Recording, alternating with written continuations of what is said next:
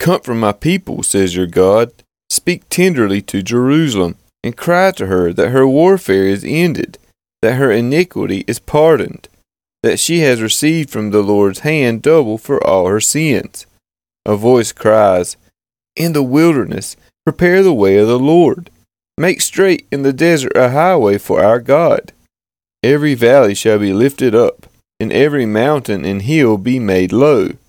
The uneven ground shall become level, and the rough places a plain. And the glory of the Lord shall be revealed, and all flesh shall see it together, for the mouth of the Lord has spoken. A voice says, cry. And I said, what shall I cry?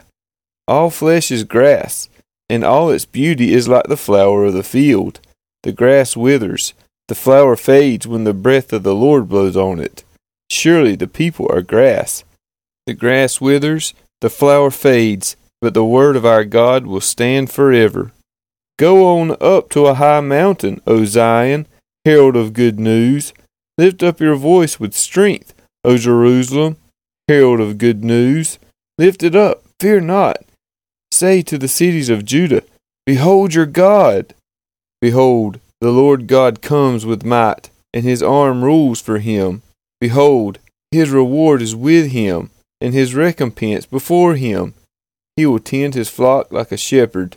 He will gather the lambs in his arms. He will carry them in his bosom, and gently lead those that are with young.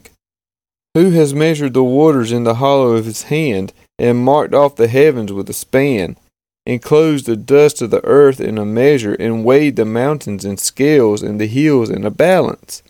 Who has measured the Spirit of the Lord, or what man shows him his counsel? Whom did he consult, and who made him understand? Who taught him the path of justice, and taught him knowledge, and showed him the way of understanding? Behold, the nations are like a drop from a bucket, and are accounted as the dust on the scales. Behold, he takes up the coastlands like fine dust. Lebanon will not suffice for fuel, nor are its beasts enough for a burnt offering. All the nations are as nothing before him. They are accounted by him as less than nothing, and emptiness. To whom then will you liken God, or what likeness compare with him?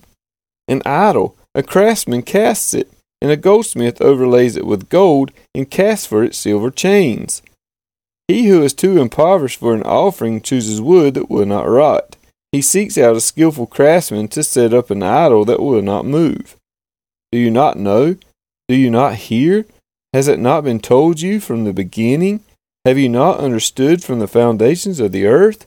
It is he who sits above the circle of the earth, and its inhabitants are like grasshoppers, who stretches out the heavens like a curtain, and spreads them like a tent to dwell in, who brings princes to nothing, and makes the rulers of the earth as emptiness. Scarcely are they planted, scarcely sown, scarcely has their stem taken root in the earth, when he blows on them, and they wither, and the tempest carries them off like stubble. To whom then will you compare me, that I should be like him, says the Holy One?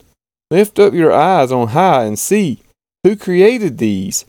He who brings out their hosts by number, calling them all by name, by the greatness of his might, and because he is strong in power, not one is missing. Why do you say, O Jacob, and speak, O Israel, my way is hidden from the Lord, and my right is disregarded by my God? Have you not known? Have you not heard? The Lord is the everlasting God, the creator of the ends of the earth. He does not faint or grow weary. His understanding is unsearchable. He gives power to the faint, and to him who has no might he increases strength. Even youths shall faint and be weary, and young men shall fall exhausted. But they who wait for the Lord shall renew their strength. They shall mount up with wings like eagles. They shall run and not be weary. They shall walk and not faint.